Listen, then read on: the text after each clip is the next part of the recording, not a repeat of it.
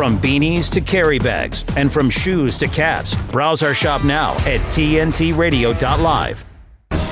Political commentator and investigative journalist. You're with Patrick Henningsen on today's News Talk Radio, TNT. Welcome back, ladies and gentlemen. Welcome back to this live broadcast. We're in hour number 2 here. This is TNT, today's News Talk. I'm your host, Patrick Henningsen. For these 2 hours, we're in the second hour segment right now. Great discussions before the break with our guests, Sam Husseini, a great journalist from the United States, and also Basil Valentine, weighing in on a couple of key stories. There's more breaking news that I want to sort of add to that, just to round out that story with regarding the Genocide Convention. This is an interesting footnote here. We're talking about some of these other countries like London, like the UK, London, Rishi Sunak, in the EU, Germany, all going basically the wrong way on this issue. Still in denial, I guess, that anything's happened. You have to remember, folks, and this is an important thing. I try to drive this home. Of course, you listen to this show, you watch this program, you're tuning into TNT, you're tuning into 21st Century Wire, you're reading The Gray Zone or whatever. Of course, you're going to be well informed.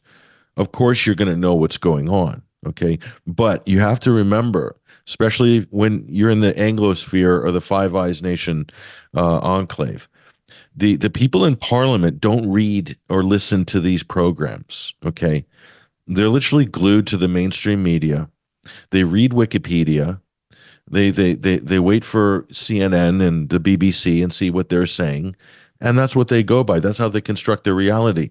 So their statements are going to correspond. Their views are going to correspond with the quality of the information that they're consuming on a day-to-day basis. So that's your MPs, those are your congressmen, those are your senators. That's your president. That's your prime minister. That's your prime minister. So when they're making statements, that's reflecting their knowledge or their understanding of said issue. And in America, they don't even watch the media. They tell their staff or their aide, oh, what is IPAC or the other J Street or K Street lobbies? Like, have them send us the bullet points. What do we need to know about this issue? That's how it's done. Or call that think tank. What do they need? What do we need to know about that issue? Then they get their talking points sent. They don't sit down and study any of this. They don't know what's going on. So hence, their views, their policies are going to be informed by fake news and mainstream propaganda. They're like a chicken marinated in their own propaganda and mainstream propaganda. They're like a chicken marinated in their own propaganda. So look at this. Max Blumenthal tweeted here, the UK government filed a detailed legal arguments to the International Courts of Justice previously to support claims that Myanmar has committed genocide against the Rohingya, but refuses to support South Africa doing the same against Israel, which has slaughtered 4% of Gaza's population in 3 months. Okay, that's Max Blumenthal. I can argue about that 4%. Oh, maybe it's 3%. Who cares? We're talking about upwards of 30,000 dead, innocent, unarmed civilians and over 15,000 children. Okay? So who cares on the exact numbers? They're high enough. They're high enough. So Max Blumenthal there at the Gray Zone, doing great work, of course, makes a very important point, is that there is no consistency in how these countries are raising their righteous indignation over things that they're seeing happening around the world. In other words, if it suits a UK or US policy, they will condemn it. They will campaign a bit. They'll raise the genocide alarm. They'll raise the alarm about terrorism or whatnot. Okay, if it's for the Rohingya, because why? Because Myanmar is a very important country in China's Belt and Road Initiative. Very important. Myanmar's port would be essential for China to bypass one of the most vulnerable waterways in the world, going by Indonesia and past Singapore, that can easily be shut down. That whole piece of waterway there from the South China Sea, hooking around the peninsula with Vietnam, Cambodia, and then Singapore, Thailand, etc. That's a very busy waterway in terms of shipping. China can bypass a lot of this by enrolling Myanmar, formerly called Burma, British possession, into the Belt and Road Initiative with a deep water port somewhere there in Myanmar, and then overland transport goods and services from China, effectively causing an economic boom in Myanmar. That's what it would mean for that country. So the West wants regime change. They want to boot out the government in charge there because they want to say, oh, they're guilty of crime, human rights violations, etc. And now they're saying genocide. Is it genocide? I'm not sure. I'm not sure. I've looked at the Rohingya case. It's not very convincing. It's nothing near on the scale of what we're witnessing now in Gaza, as an example. And they're not alone. The UK is not alone. And so the other one is the Uyghurs in China. There's this campaign to say that China has genocided 1 million Uyghurs, or there's 1 million Uyghurs in concentration camps. Not true. Okay, there are other problems, including a terrorism problem in Western China, in Xinjiang province, and the Uyghurs have been exported with Western intelligence agencies on a rat line into Syria during the Syrian Dirty War. Tens of thousands of hardcore Uyghur fighters who make up some of the top units in ISIS, al-Nusra, and other terrorist groups that were running amok in Syria. In fact, many of them have settled there. They're still there in Idlib. A lot of people aren't talking about that. So China has a problem because there's a secessionist movement in Xinjiang. So they're within their right to deal with that however they see fit as a sovereign nation. Some people might disagree. But if there was a secessionist movement in the United States, how would the federal government handle it? Do you think they'd be coming out with flowers and chocolates? Or would they be putting it down with full force? And probably, trying to deal with the issue at its root. Probably the latter. Probably the latter. And most countries are kind of the same on that, especially if there's foreign-backed subterfuge, clandestine programs like the CIA working with some of these terrorist groups in Xinjiang. If that's the case, if that can be shown, if Chinese government or intelligence is aware of that, then obviously they know this is a foreign-induced issue. So we're just saying, keep an eye on that. That's how that stuff goes. That's no surprise there. So a report was released by the Mansur al-Hadi faction of the pro-Saudi Yemeni government. Literally, Saudi and the U.S. have set up a Juan Guaido-style government in Yemen. Although at least this is slightly more, they've done a bit better than Juan Guaido. They managed to snatch the bottom half of the country, which is now being contested. And they're opposing what they call the Houthis, aka Ansar Allah. That's the many regard as the legitimate government in Sana'a, has reaffirmed that North Korea continues to arm the Houthi government sitting in Sana'a. And the report notes that DPRK supplies Yemen with anti-ship and ballistic missiles from North Korea, as well as artillery shells and components for the needs of the Air Force and air defense. So that's the report that's coming out, being issued by Mansur Hadi Juan Guaido in southern Yemen, or his crowd, and not legitimate at all. Hadi is a U.S. puppet, claiming he's the leader of Yemen. So there you go. That was the reason for that war. Anyway, North Korea is the new boogeyman, and it doesn't end there. You're also seeing at the same time we see these accusations, America is alleging that North Korea is sending missile tech and components for ballistic missiles that are being used by Russia against Ukraine.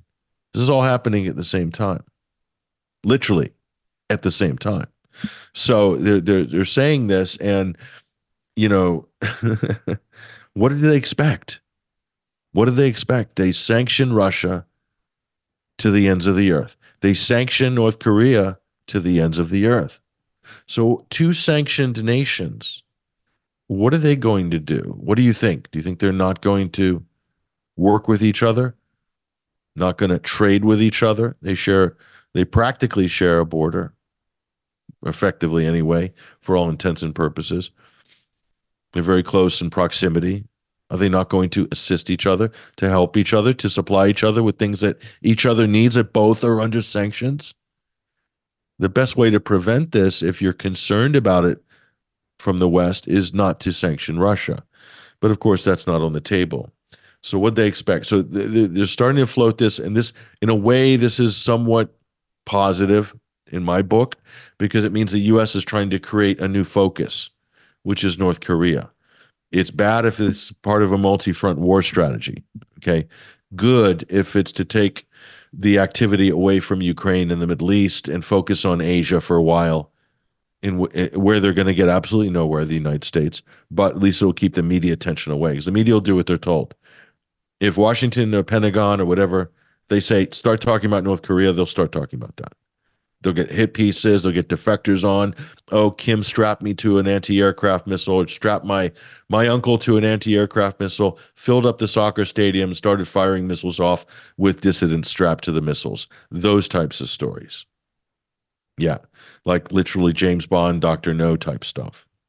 So like that's, if you start seeing that stuff being drummed up by the Washington Post, they have a very entertaining archive with some of these stories, by the way, in the New York Times and the usual suspects, Time Magazine and others, then you know that they're trying to shift the focus away, because they've neglected North Korea, haven't they, in the Axis of Evil Chronicles. So that maybe they want to drum that up again to take the focus away from two debacles, one in Ukraine, one in Gaza. So we'll see. Let's take a break right now with TNT Today's News Talk. When we come back, we're going to connect with an excellent guest. I'm looking forward to speaking to Mark Crispin Miller about some very important topics regarding the U.S. 2024 election, past elections, and also just the pervasiveness of propaganda in the mainstream media ecosphere.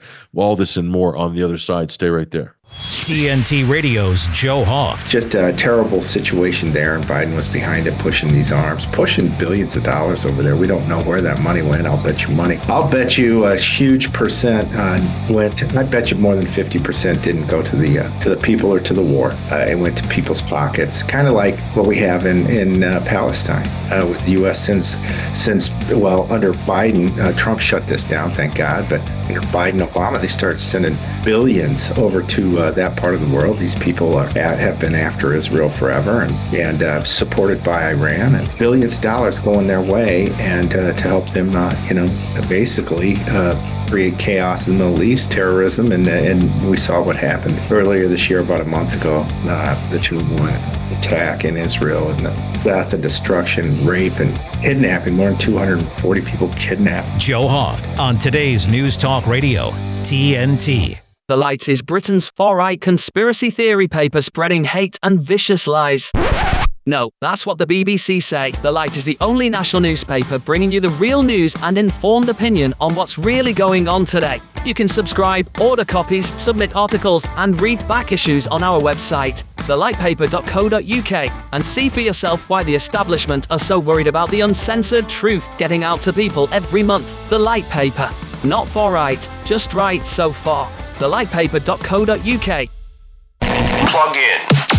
Website TNTRadio.live. Check it out. Today's News Talk Radio. It's the coolest. TNT. Welcome back, ladies and gentlemen, to TNT Today's News Talk. I'm Patrick Henningsen. We're in hour number 2 of this live broadcast. We're going to pivot a little bit over to U.S. politics. We're going to go over the Atlantic back to the United States here. And I want to welcome onto the program amazing guest, someone who we haven't spoke to, I don't think, on this program, but I've spoke to on other programs. Mark Crispin Miller is joining us right now on the live broadcast. Thank you for joining us, Mark, and we'll talk about your work as well, but really appreciate you joining us on TNT today. Well, thank you, Patrick, for having me. It's always a pleasure.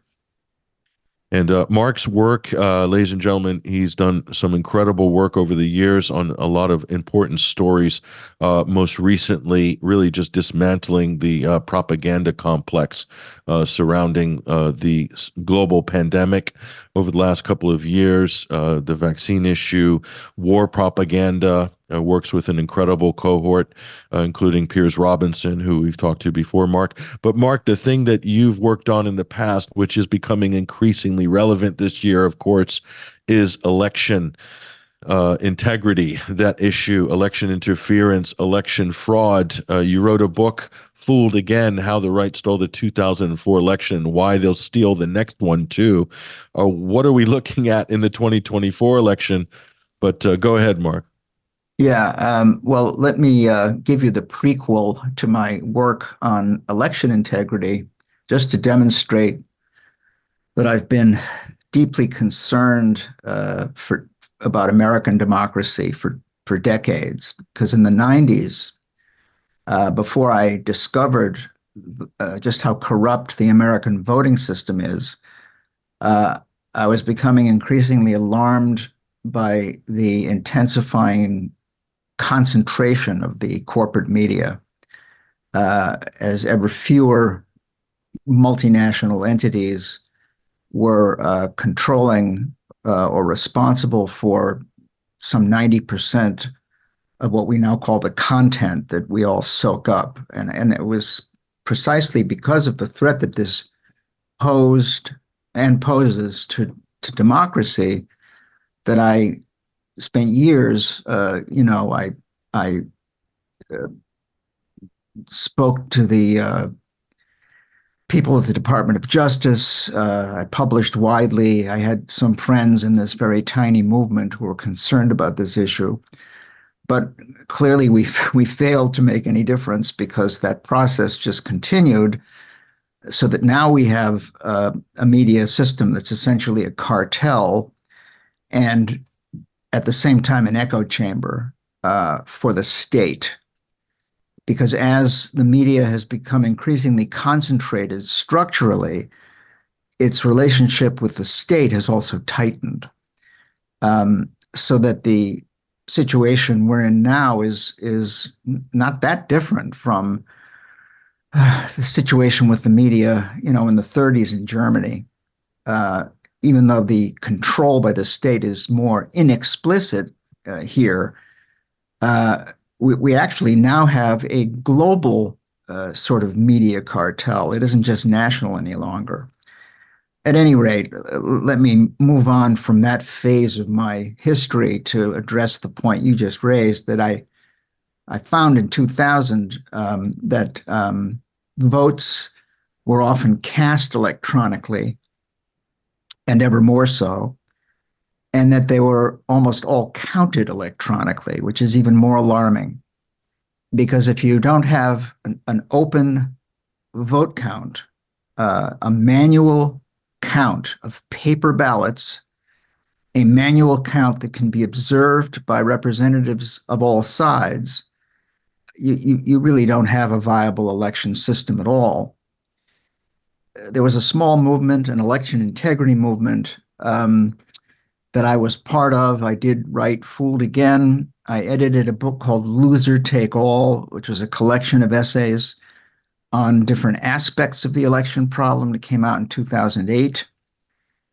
And let's just jump ahead to 2020, because I think this will address your question and enable me to, articulate my deep concerns.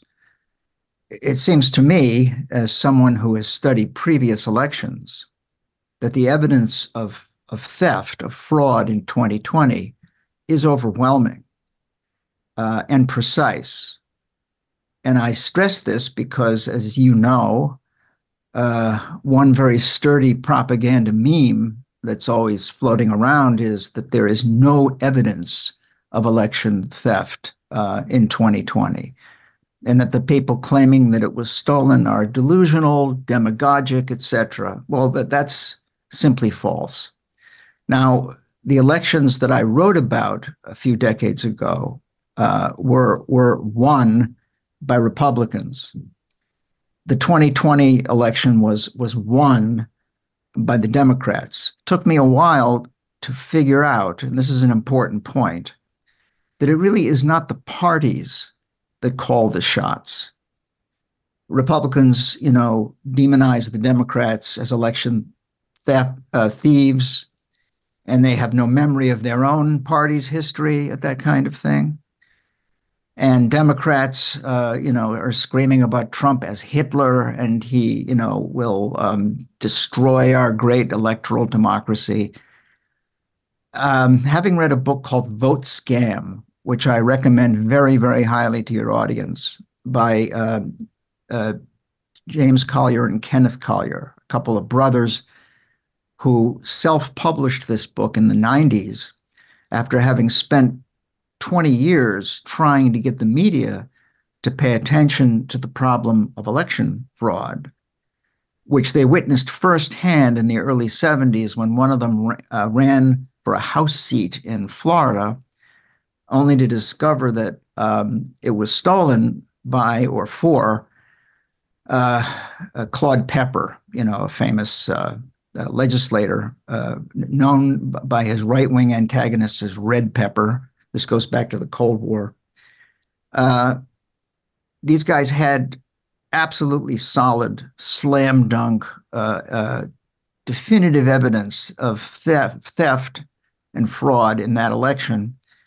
And their book is an account, an often harrowing account of their long attempt to get the media to pay attention to it. And it became ever clearer to them that this was a taboo subject that you invoked and tried to deal with at your peril, which told them, and I think this is absolutely true, that ultimately it isn't either party that decides the outcome of an election. It is not the party that is better at stealing that does this. The outcome of our elections in the United States are really determined by what we call the deep state. They are determined by the CIA. If you go back and you look at the revelations that came out in the mid-70s when Congress finally started to examine the history of our intelligence agencies, primarily the CIA and the FBI and the NSA to some extent, one of the things they discovered was that about a third of the CIA's efforts worldwide were what they call election work.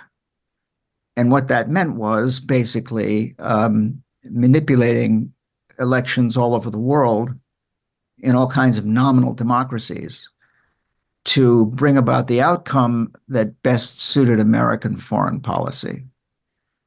There is no reason in the world to think that somehow they took a hands-off approach to elections back home. If you want a dramatic example of how far they're willing to go to abort the outcome of an election when it doesn't go their way, let me just remind everybody of a recent anniversary, November 22nd,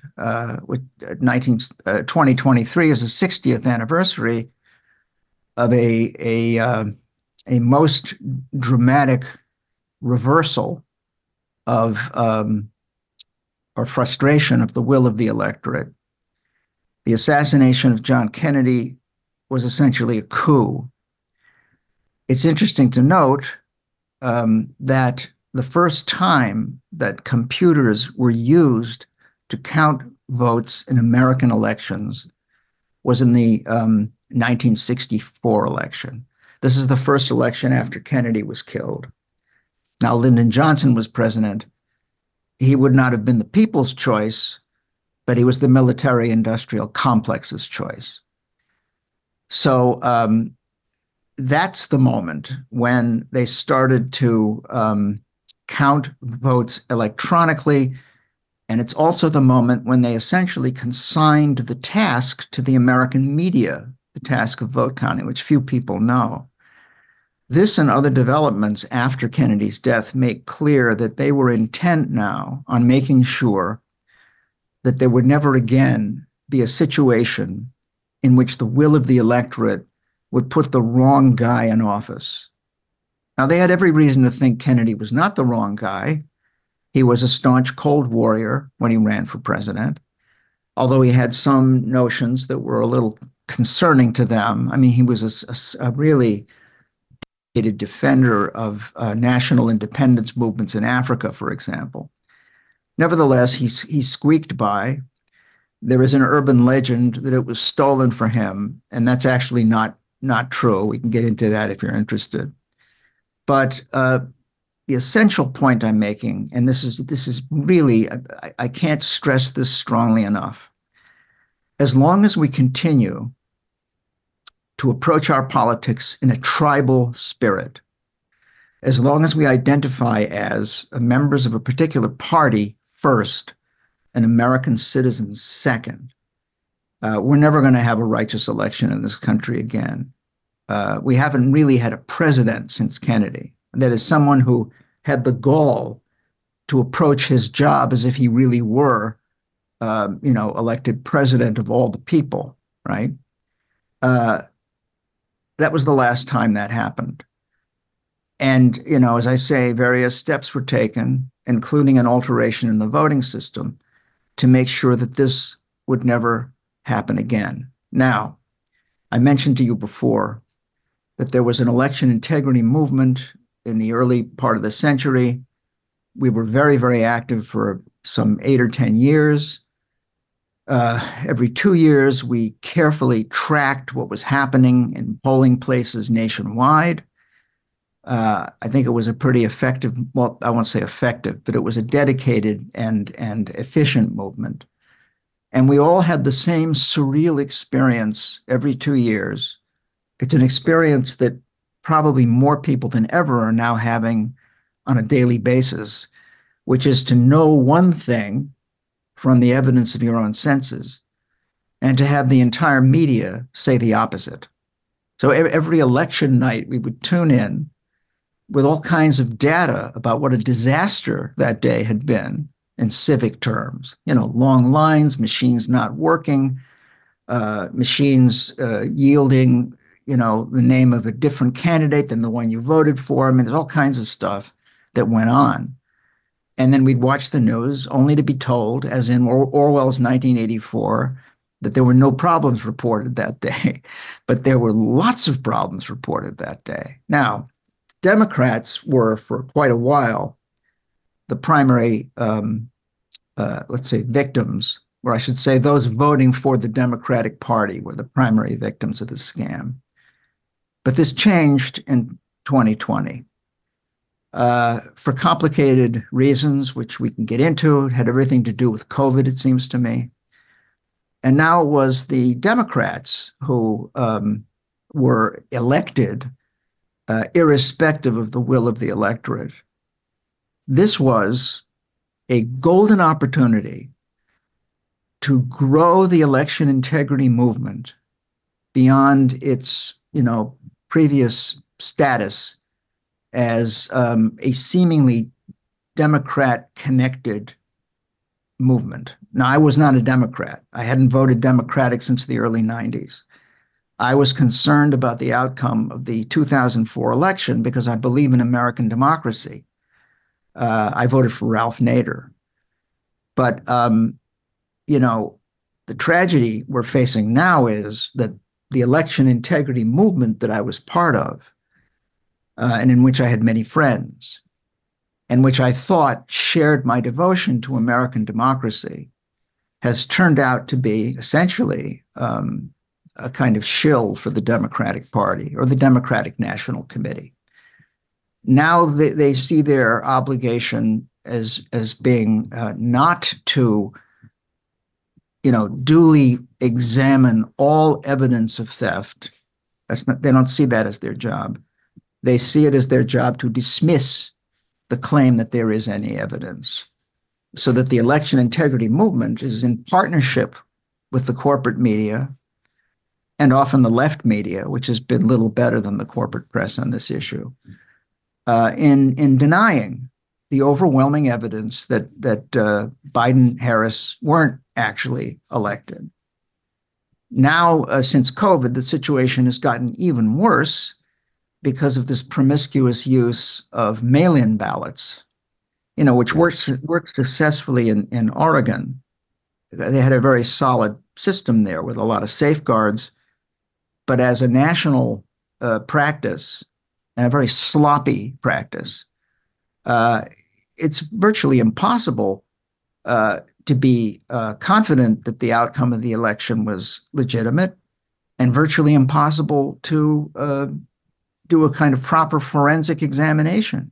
You can't do exit polling when people are mailing in their ballots.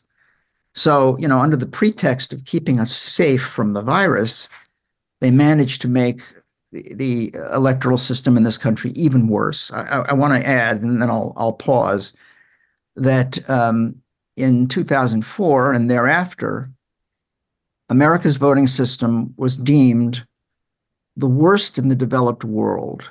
There was and I think there still is, a biannual assessment of voting systems worldwide carried out by researchers at Harvard and the University of Sydney.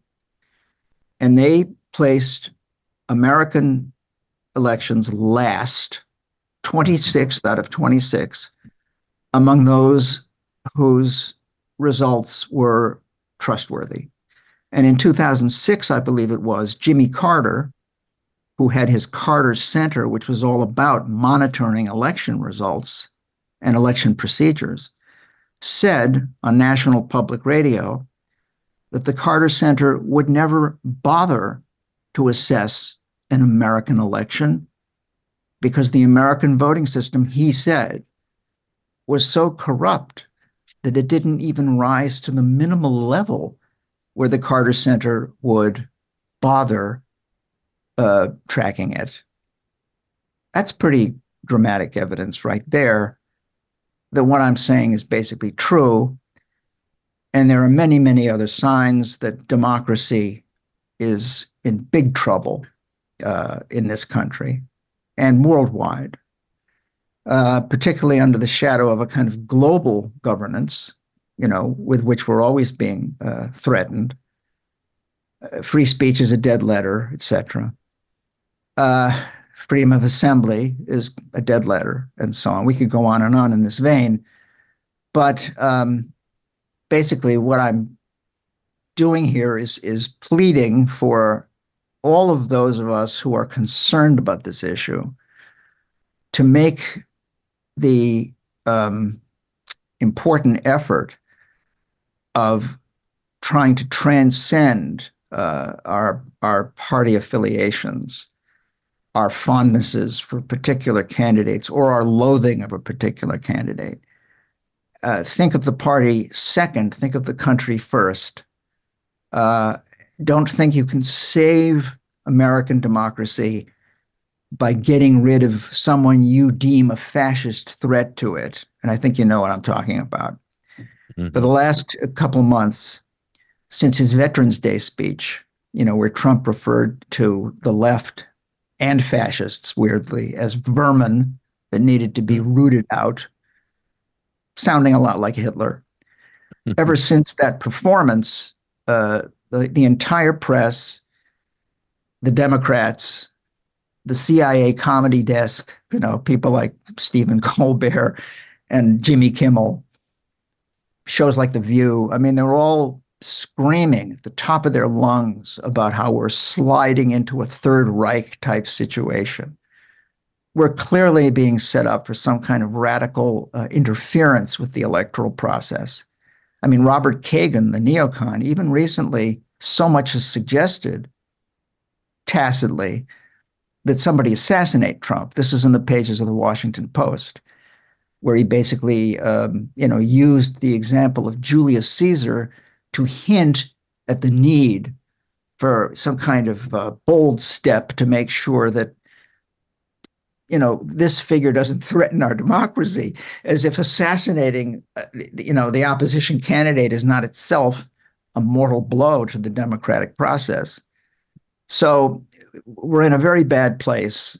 And I think that really one of the few ways we can overcome this dire situation is to forge alliances, is to resist the divide and conquer strategy that the globalists push, just as empires have always pushed that strategy. Because as long as we're at each other's throats and not at their throats, we're sitting ducks. And everything that's being done to defend our democracy is fundamentally undermining our democratic systems and structures. Mark, that's an important point that you've made there, and I think that bears out in pretty much the totality of the effort to remove Donald Trump from ballots. All sorts of lawfare going on. I want to talk about that after the break, and also on this charge of foreign interference, a trope that is still lingering this year. I thought we'd put that to rest, but apparently not. I'm with Mark Crispin Miller, author and also professor, New York University, propaganda studies. We're going to talk about election integrity and the reality of it on the other side. I'm Patrick Henningsen. Stay right there. The challenges our planet's animals are facing sometimes feel a bit heavy. The animals haven't eaten in a day, 2 days. They haven't drank anything. They're cold. They're dehydrated. As soon as we started our descent, everywhere I could see was mud. Just absolutely mud. The country has been in prolonged drought for so long. It was like a tinderbox waiting to go up. Okay, very heavy. Each of us wants to be part of the solution, and we can be. Remember that there's good happening right now. At home. All right, we were able to get into your unit, and we have all 4 of your cats. So, okay. And around the world. For any animal in any disaster. So let's focus on that, right? Be part of the solution, one rescue at a time. Search ifa.org/disaster ready. My character, Shazam, knows all about growing up in a family full of teenage superheroes. They're bold. Where's everyone going? To fight crime? Okay. Adventurous. Shazam! There's never a dull moment. And no matter what happens, they'll always have your back. All they need is a place to grow and be themselves. And the best part is, you don't have to be a superhero to adopt a teen. Learn more about adopting a teen from foster care. Visit adoptuskids.org. You can't imagine the reward. Patrick Henningsen talks on today's News Talk Radio, TNT. Welcome back, ladies and gentlemen, to the final segment, to the final hour of this live broadcast on Monday. We're discussing the issues that are basically embroiling in the 2024 elections coming up. We're talking about election integrity, election fraud, lawfare. Let's discuss that as well with our guest, Mark Crispin Miller, from New York University, joining us on the line right now. Mark has done extensive work on this topic and all the various aspects of it. And yeah, Mark, I have to agree with you and lament at the same time that 2020 was a great opportunity to open up this conversation of election integrity to all sides. And I feel like we've totally missed that opportunity. And the train is barreling down the tracks as usual. And I am fearful, Mark, of another train wreck in 2024 that might peak around the end of October, and with all sorts of controversies and gaslighting. And you're right, Mark, the people have to put the principles ahead of their politics, because if we don't guard our principles, then all of these institutions, all of these structures that we've worked so hard as a civilization to erect over the years through all of our mistakes and trials and tribulations are all for naught. If we don't put principles ahead of politics. So that's a message, I think, that really resonates. Now, I want to talk about the lawfare against Donald Trump, but also this trope about foreign interference. And I think this is kind of a gaslighting operation, because it takes away from having to face the actual issue of election integrity at home, which you outlined, and all this sort of physical problems that exist and vulnerabilities in the system that can be exploited. But also you discussed the overseas beta testing. So ironic that they make such a big deal about foreign interference in the United States, because there's internet chatter on Facebook or something like this that they think is from Russia, that somehow that's going to bring down our elections, when the United States is doing beta tests of actual election fraud overseas and has been doing it for decades, in fact. So I think this comes under the general banner of gaslighting. So they're still trying to revive this for 2024, Mark. I've seen it pop up. I don't know if you've observed this as well, but I feel like that might sort of be a factor in 2024, foreign interference, foreign meddling accusations, etc. Go ahead, Mark. Yeah, I'll tell you something interesting about that. Some of us in the election integrity movement, even some who had basically succumbed to Trump derangement syndrome, noted in the 2016 election pretty compelling evidence that Trump actually did not win. And I'm, this is the kind of thing you say it, and a significant portion of your audience, their heads explode, because the myth that they cherish is this notion that somehow this bold man of the people managed to get himself elected despite every effort by the deep state to prevent it. Well, I'm here to assure anyone listening that we're well past the point where it's possible to do that. The system is so thoroughly gamed that you cannot win despite what the deep state does to stop you. If they want to stop you, they'll stop you. I don't want to be too categorical about it. I think it is possible to run a campaign that is so vigilant and so, well staffed with observers and lawyers and so on, and so sophisticated about examining the, computerized machinery, that you could at least come up with enough evidence of fraud to make a case after the election. So that is possible. But there is fairly compelling evidence that on election night 2016, Trump went home early for a reason. I mean, we know he went home early. We don't need evidence of that because he said he was going home and he went home. The evidence we have suggests that he went home early because he knew from the campaign's own polling that he did not win. And I'll tell you something interesting about that night that nobody knows. This comes from Anthony Scaramucci, who was for about 10 minutes Bush's press spokesman at the beginning. He said that the Trump campaign didn't even have an acceptance speech written, okay? They were convinced, and all the evidence told me and the polling companies that Hillary had won. Now, that is a thought that makes my blood run cold. I want to be clear about that. I wouldn't want to see her as president of the United States, but the fact is, there is reason to believe that Trump was selected as, say, Bush Cheney were selected, and as Biden was selected. I don't think COVID could have worked as it was intended to work if there were a Democrat in the White House. Since one major purpose of that whole catastrophe was to divide the country down the middle and create, fertile ground for an eventual civil war, you had to have somebody like Trump standing at the podium playing Punch and Judy with Dr. Fauci. You couldn't have a president standing next to Dr. Fauci who would just nod along with him. See? So I'm sure Trump wasn't party to this. I believe he's probably someone who's easily manipulated because he's so egomaniacal and narcissistic. There's no point in speculating about how it was done or whether he knew it. The fact is, there is reason to doubt that he, too, was legitimately elected.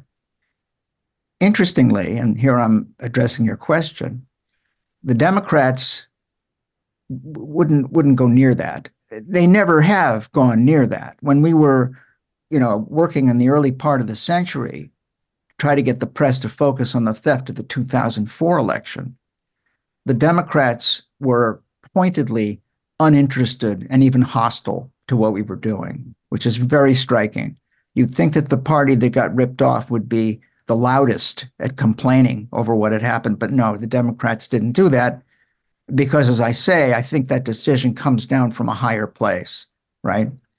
So it was necessary to I've lost the thread of what I was saying. Can you remind me of what it was? I think we're heading towards foreign interference, I think. Exactly. Thank you. Yeah. Yes. Instead of focusing on the likeliest reason why Trump was now president, the Democrats, I believe led initially by Hillary Clinton, were suddenly screaming about Russian interference. Suddenly, Russiagate was a thing. There wasn't a shred of evidence that Russia was involved in our election. There wasn't a shred of evidence that China was involved in the theft of 2020. There's no need for that because our own intelligence agencies take care of that. They know how to do that, and they would be struck if some foreign players jumped in and tried to wrest control of that machinery away from them.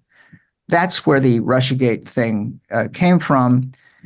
And it enabled not only a further demonization of Trump, but also fulfilled the neocon wet dream of heating up relations with Russia again.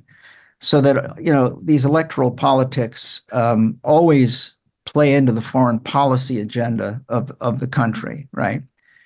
It was very important. It is very important to the Democratic establishment that they continue to look like they're functioning legally and constitutionally.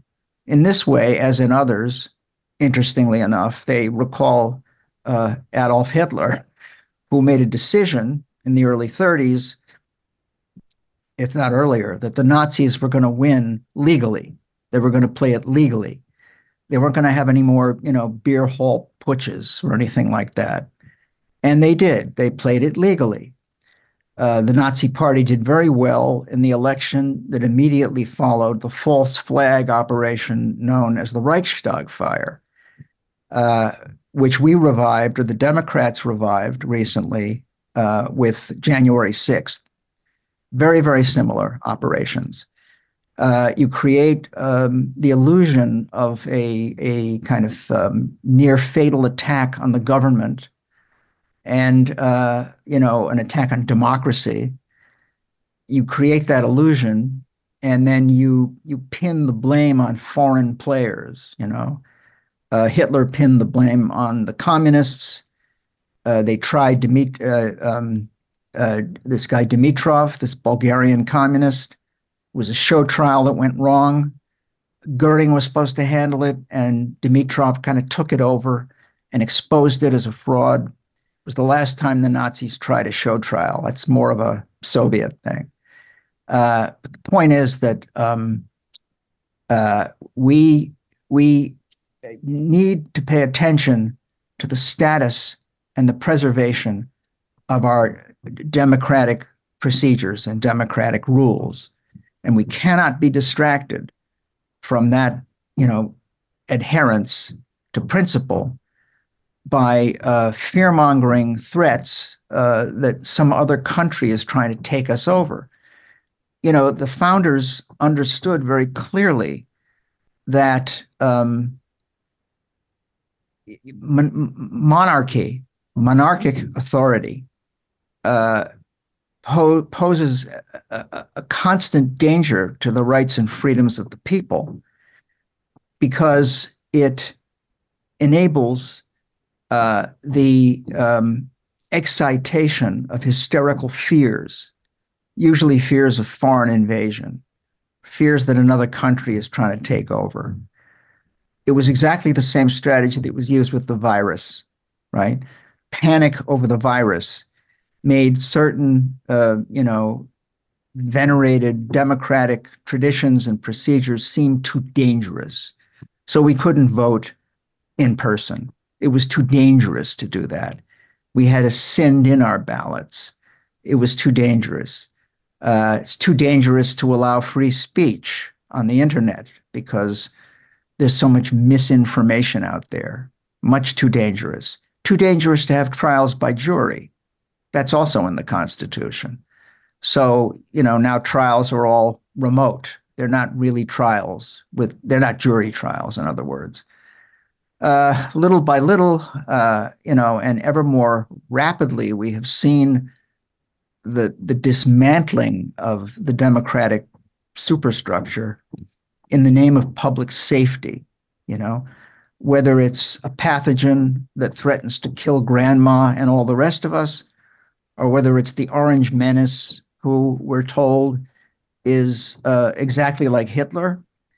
That's a claim that's just as ludicrous as the claim that Russia decided the 2016 election.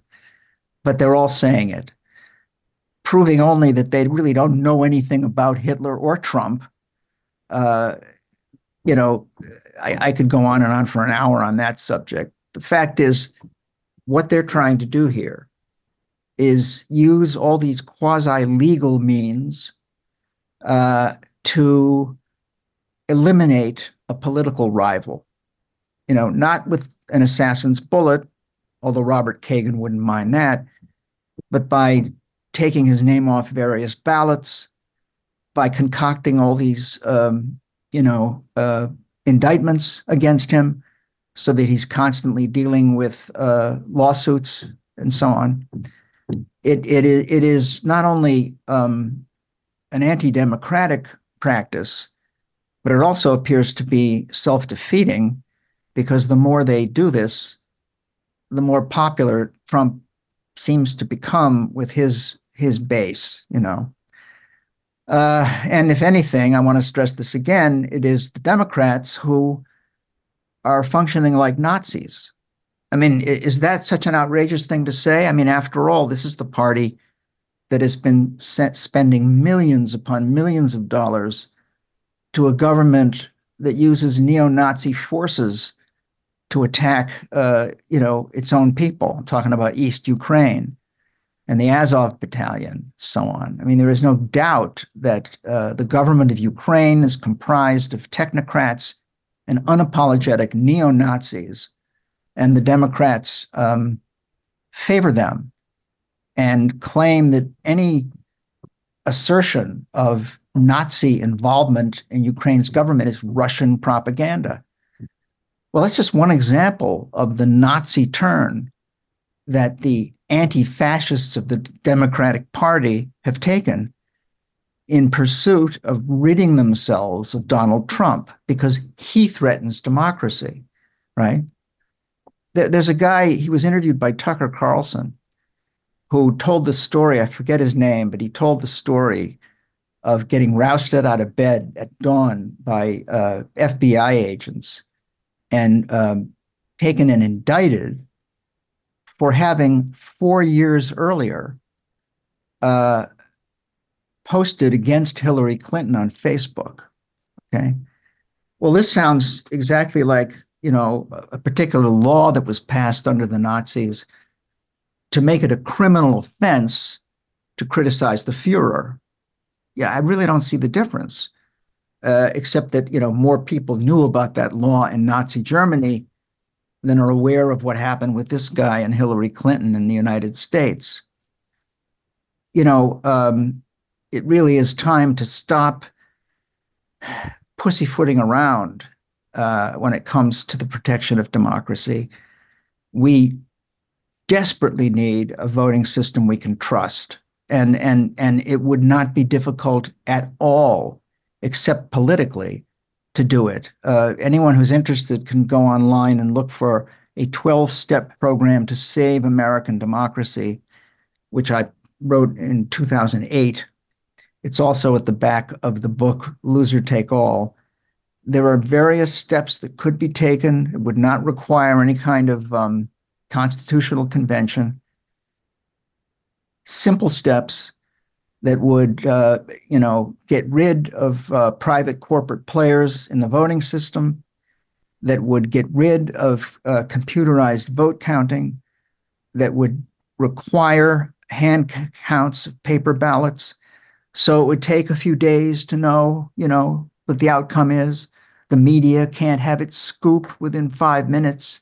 We would join the company of many, many countries all around the world, all over Europe, that continue to hand count paper ballots. Now, I'm not saying that it's impossible to steal an election with a system like that. You can steal an election with any kind of system, but it is much, much easier to steal elections and to cover it up when you have a system like ours that's based on, electronic means, digital means, and is managed by private companies. So I think basically what I'm saying is that we have to resist the siren call of propaganda. We have to resist its fear-mongering. I've been observing the media, as a critic and scholar for decades, since the 70s. And I can safely say I have never seen a moment where the entire free press is as mendacious and brazen as we're seeing now. You cannot believe a single word any of them say, and that includes most of the so-called left press too. And this is a global problem. Mark Crispin Miller, I couldn't agree with you more, and that is not hyperbolic at all. In fact, you might even be treating it lightly, the size of this problem. But thank you very much for joining us on TNT this week. Mark Crispin Miller, author, researcher, professor at New York University. Thank you so much for joining us. Thank you. Important conversation about election integrity, about saving our democracy, but in the real sense, folks.